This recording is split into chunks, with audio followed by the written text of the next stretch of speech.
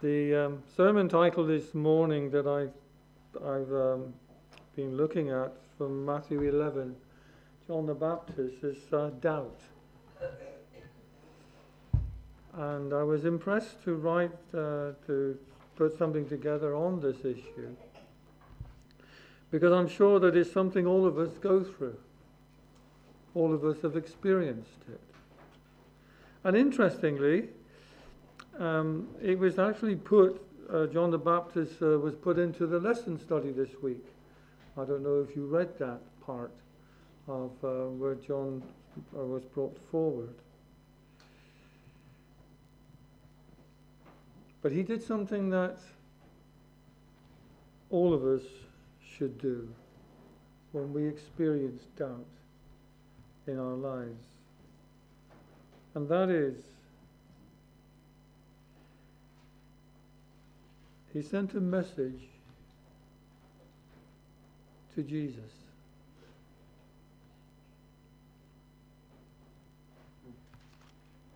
Asking, are you the one who is to come? Let's pray. Our gracious Lord and Heavenly Father God, there are times I know that even in my own personal experience, doubt has arisen. But we thank you for Jesus. We thank you so much for him, that he's the one who will lead us away from that, from those doubts. But to bring assurance into our lives and into our hearts, to know truly he is the one to whom we must go to. Thank you, Jesus, for not giving up on us when we have these thoughts. Thank you for the encouragement that you continually give to us. Bless each one of us who is here today. I thank you for them coming in Jesus' name. Amen. So as we read this chapter of Matthew 11, where do we find John the Baptist? We see that he is languishing in prison, but he's also questioning his faith. He heard about what Jesus was doing, and as he thought about these things, in despair he wondered, was Jesus truly the Messiah of whom he preached about and taught? Is his word true? Have I believed and labor in vain, he asked himself, for my master? Is this dark place my final reward for answering God's call? We have to remember he's in a stinking prison cell. Been there for months, probably 12 months, in fact. Humanly speaking, this is his reward for a life of faithfulness. He is a thread width from death, and that's what he gets for being the forerunner of the Messiah, the most exalted prophet of all prophets. He had been bold before the most powerful sinner in his world, Herod Antipas. He told him plainly that what he was doing with his life was wrong and sinful. And he encouraged him to turn away from the wrong in his life and to repent. As a result of his faithfulness and his courage, he ended up sitting in this dungeon in the desert. If you remember, he had been filled with the Holy Spirit since his mother's womb. He had taken a Nazirite vow, and that is the vow of abstinence. That is the supreme vow of dedication that a Jew could ever make,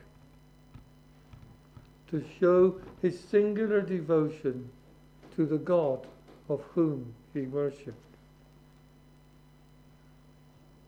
He preached without fear for over 18 months and experienced tremendous response, massive crowds, people repenting, people being baptized. Now, suddenly, he's slammed in his deep, dark, wretched dungeon. He was, after all, the truest of saints. He was a great, holy, faithful, selfless, loyal, bold prophet of God who did exactly what God asked him to.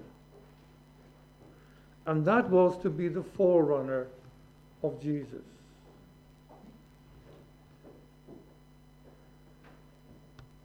And so, lying in that dark dungeon, wondering what life is all about, he questioned if Jesus was truly who he believed him to be. He needed some confirmation that his life up to now wasn't wasted, and that Jesus was indeed the Messiah whom he preached about. And so he sent his disciples to Jesus. And he asked the question, "Are you the one who is to come, or should we expect someone else?" You see, as he saw when he was preaching outside the prison and heard when languishing inside the prison,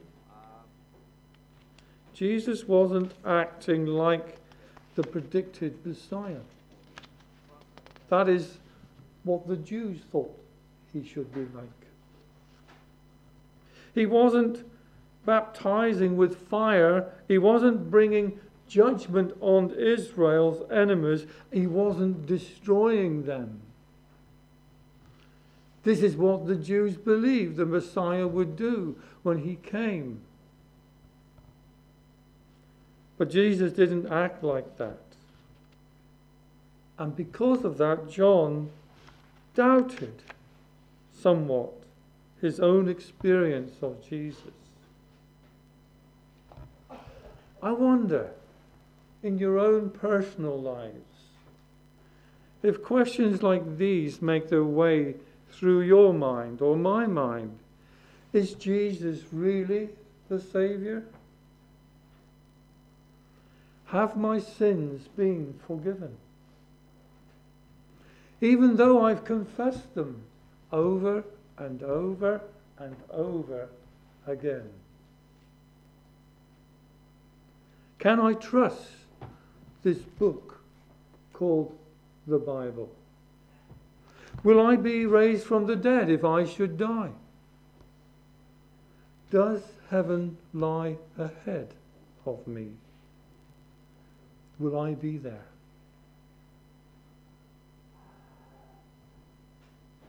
Is all that I believe a cruel delusion? I just want to share with you this morning to tell you this, that these questions that we have in our minds and our hearts sometimes are not a failure of our faith, but they are instead tests of our faith. And that they can be answered in John the Baptist's way. You see, if ever you and I are plagued with doubt of any sort, we should take it to Jesus.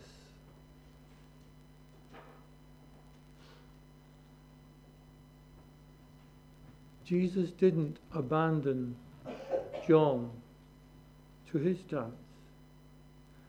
Neither will he abandon you and I to our doubts. But he will tell us and show us in ways that we don't always realize that truly he is our Saviour and our Lord, and that he loves us so very much. He sent word to his through his disciples to John, "Tell John what you see and what you hear," he said. Tell him of the miracles. The blind see, the lame walk, those with skin diseases are healed, the deaf hear, the dead are raised, and the poor are told the good news of the gospel, encouraging them to believe and trust in me, that is in Jesus. And as he heard these things, this greatly encouraged John to keep his faith and his trust in Jesus. Why? While he lay in that prison, awaiting the decision of King Herod. Doubt, dear friends, is a very, very real thing for people who believe in God's word.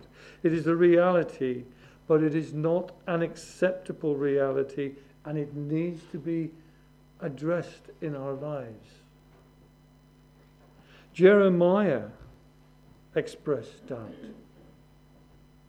Moses doubted God. Gideon doubted God. Elijah doubted God.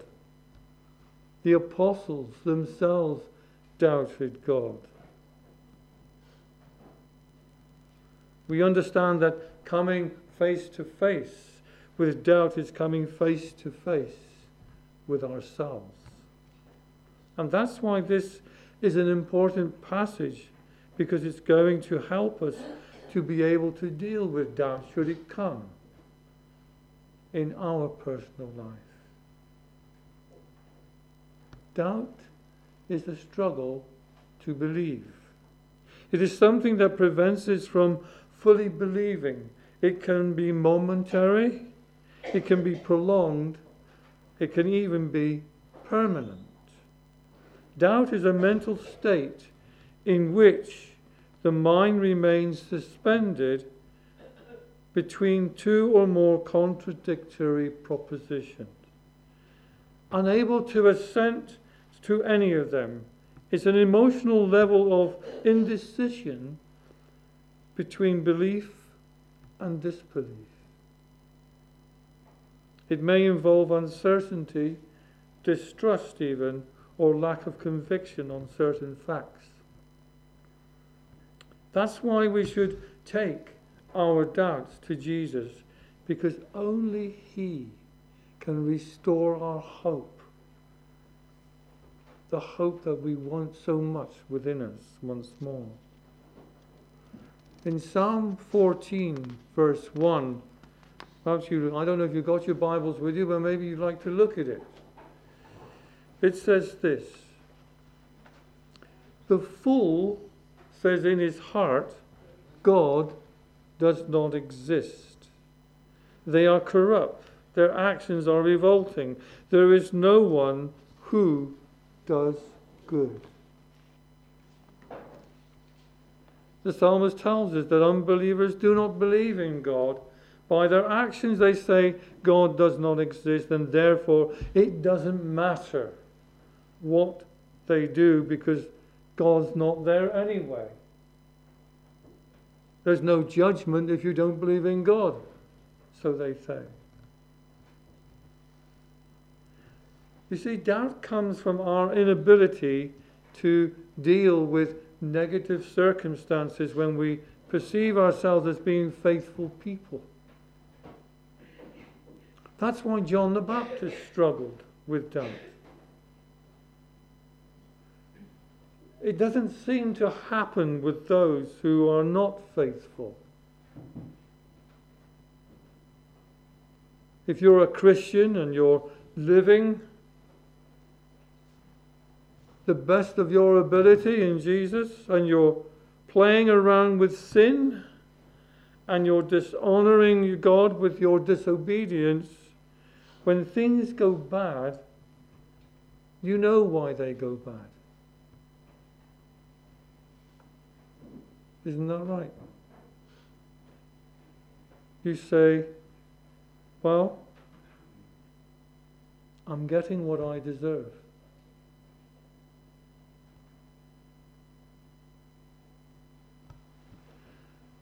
You know, there's an illustration in the New Testament on this very thought that illustrates it profoundly. He'd only been a believer for a few hours. He was hanging on the cross next to Jesus. Do you remember he said to him, "Lord, remember me when you go to your kingdom." Jesus said to him, "You will be with me in paradise."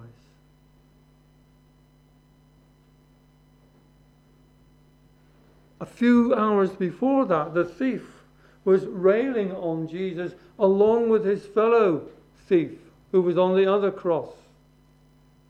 But he came to a realization that this was no ordinary person who was hanging between them. And do you remember what the thief said to the other one who was taunting Jesus?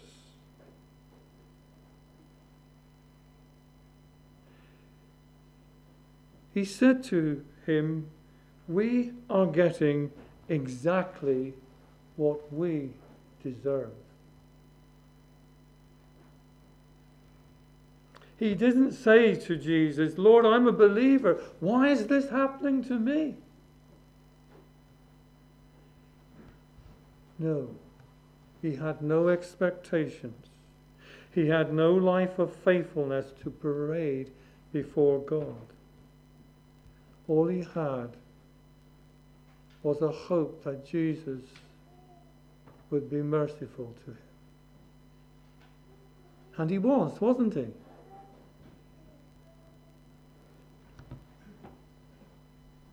People who are very much aware of their deliberate sins and weaknesses don't experience doubt in their lives. Instead, they see the outcome of their lives as consistent with their behavior. The people who struggle with doubt are the people who live these very sacrificial and devout Christian lives. And suddenly, when something happens in their lives, they can't see how the circumstances connect with what they've been doing in terms of their faithfulness to God. And they question God. It is possible that in a moment of physical or spiritual weaknesses, a believer is more likely to doubt his salvation after sinning or after a spiritual defeat. A misunderstanding of such verses as 1 John 3:9 contributes to this doubt for a Christian. Because it says quite clearly, everyone who is born of God does what? Does not sin.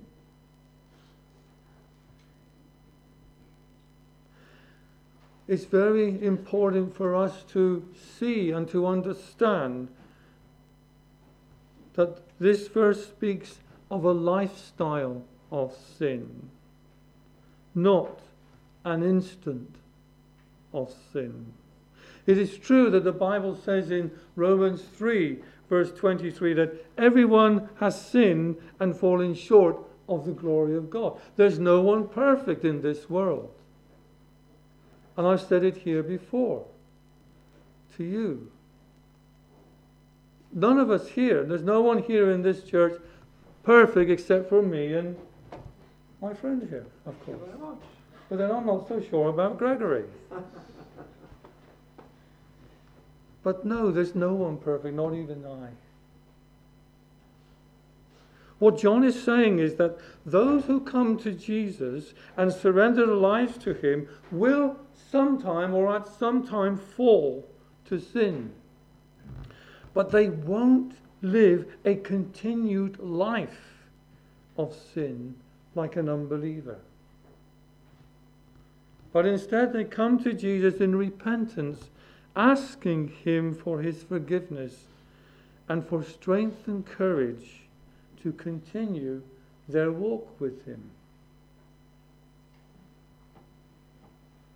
Our doubts come when we've convinced ourselves that even though we belong to God, even though we're loyal and faithful to God, we sometimes wonder, does God truly love me? Has he really forgiven my sin?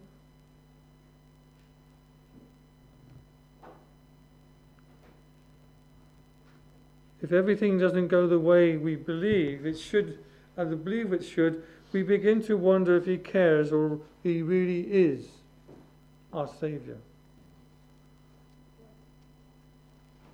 But sometimes we fail in our selfishness, in our ignorance, to see the whole picture, the whole plan of God. And we must understand that all our circumstances, no matter how negative they might be, are subject to the ultimate divine purpose of God and his kingdom. You see, God can bring good from anything that looks bad.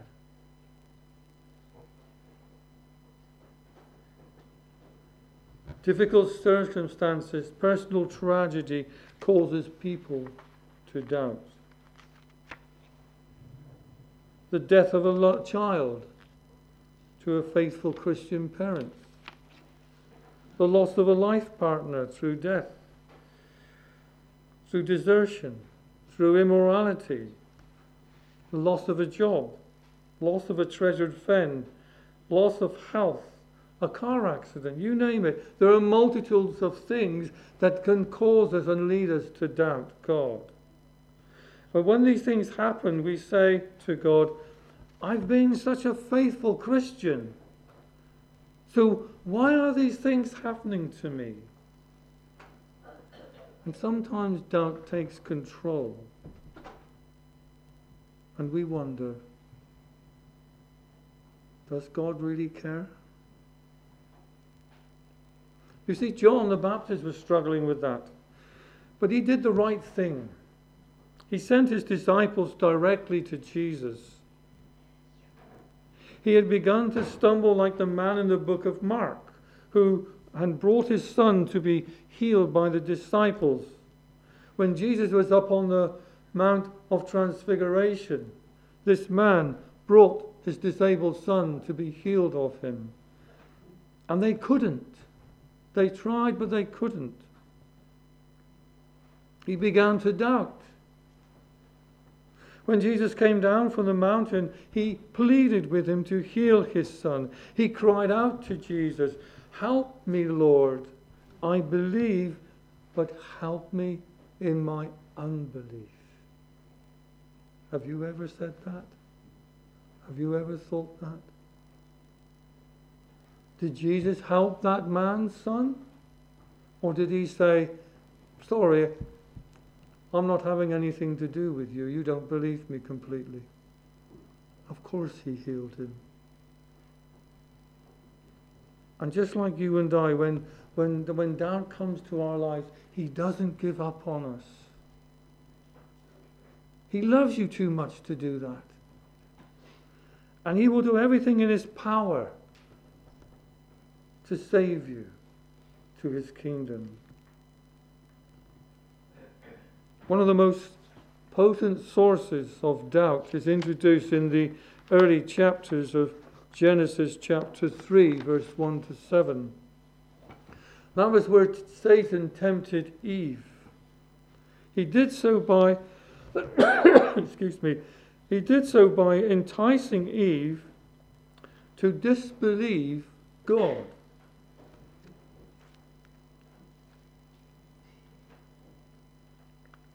He said to Eve, "God knows that in the day you eat of the fruit of this tree, your eyes will be opened and you will be like God, knowing good and evil."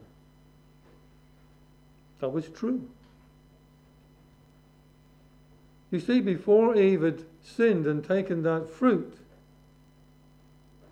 she did not know the difference between good and evil. She only knew good. But Satan caused her to distrust God. That's why she took the fruit. God was implying to her that God had an hidden agenda from her, and it is an evil one. The devil knew that once that Eve doubted the goodness of God, temptation would work, and the fall would come. The rest is history. Here we are today thousands of years later, plagued with thoughts that the devil puts into our minds. So it was Satan himself who brought the first doubt of a human being into being. He even tried to get the long-suffering Job to doubt God's goodness and curse him. Satan is seeking to destroy all of us who believe in Jesus.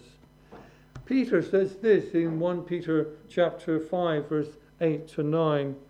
He said, "Be sober, be vigilant, because your adversary the devil is prowling around like a roaring lion, looking for anyone he can destroy. Resist him," Peter says, "firm in the faith, knowing that the same sufferings are being suffered by your brothers in this world." In other words, he's saying, you're not on your own. You aren't the only one that's going through difficulties in your life. You aren't the only one that might be experiencing doubt.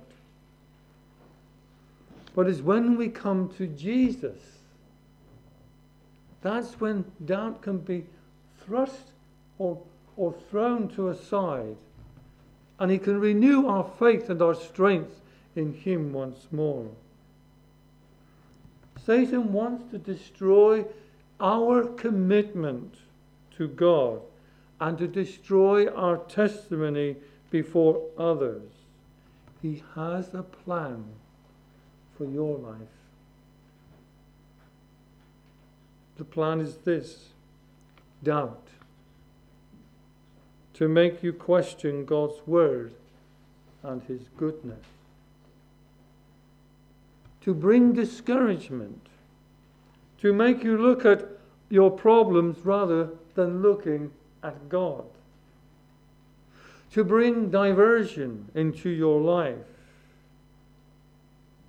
To make the wrong things seem attractive, so that we will want them more than we will Jesus.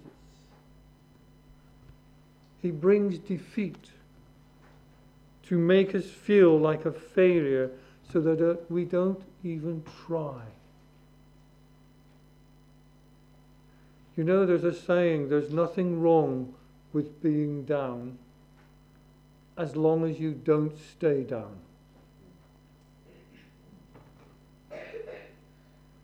There are some who wallow in their downness, or depression, excuse me. But if you're going through a difficult time, we're told the only way, if you're down so far, the only way is up. Look to Jesus. And another thing he brings into our lives is to cause delay, to make us put off something that we should get done today.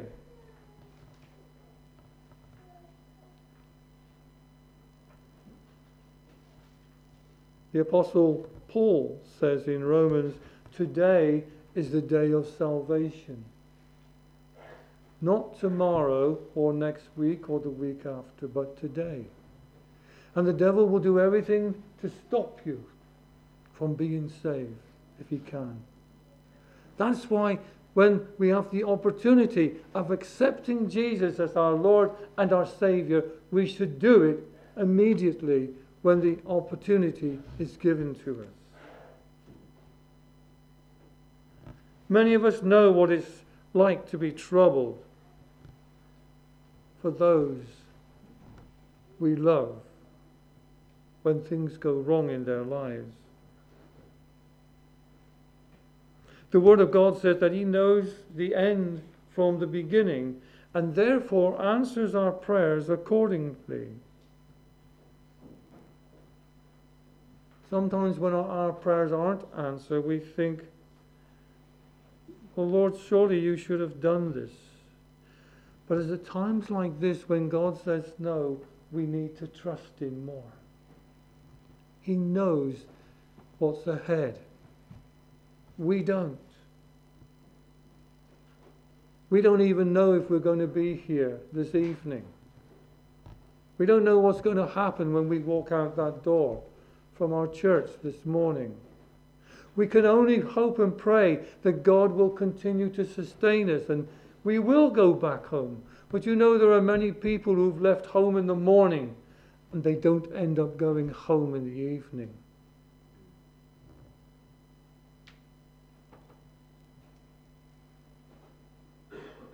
The Apostle James says this in chapter 1, verse 5 to 7. He said, if any of you lack wisdom, he should ask God, who gives to all generously and without criticizing, and it will be given to you. But let him ask in faith without doubting. Wisdom helps us understand God's ways of working. It was through the wisdom of God that Campbell Morgan, a preacher of the 18th century, went back to the study of the Word of God after experiencing doubt in his life. Because he was reading books that were not Christian.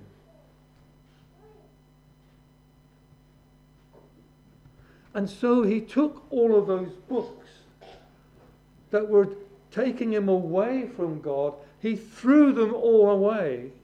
And he went out and he bought another Bible, a new Bible, and he sat and he studied that Word of God until the conviction of his salvation was once more realized. He followed the example of Paul's admonition found in 2 Corinthians 13:5, which reads, "Test yourself to see if you are in the faith. Prove yourselves." He threw those books away, as I said to you, renewing his faith. History tells us he became a powerful preacher and influenced many, many people for God's kingdom. If we have the assurance of our salvation in Jesus, then doubt cannot, will not have power over our lives. Paul says this in Romans 10, verse 9. And I'm not sure if I shared this one the last time I came, but if I did, I don't apologize for that. It says this. Please remember it. If you don't remember anything else that I've preached or talked about this morning, please remember this verse. Romans 10, verse 9. If you confess with your mouth Jesus is Lord and believe in your heart that God raised him from the dead, you will be saved. Did you hear that? There was no might be or could be. You will be saved. Verse 10 says, with the heart one believes, resulting in righteousness, and with the mouth one confesses, resulting in salvation. You see, my friends, salvation from sin is simple trust in Jesus Christ. Through prayerful, faithful study of the Word of God, our faith can be strengthened and matured, and our salvation in Jesus will be assured. Doubt cannot find a place in the assurance of salvation. And so I pray this morning that you and I will learn from this marvelous account of one of the greatest of men who struggled with the most human of problems, and that God will empower us through his word to dispel all doubts from our individual lives. Amen.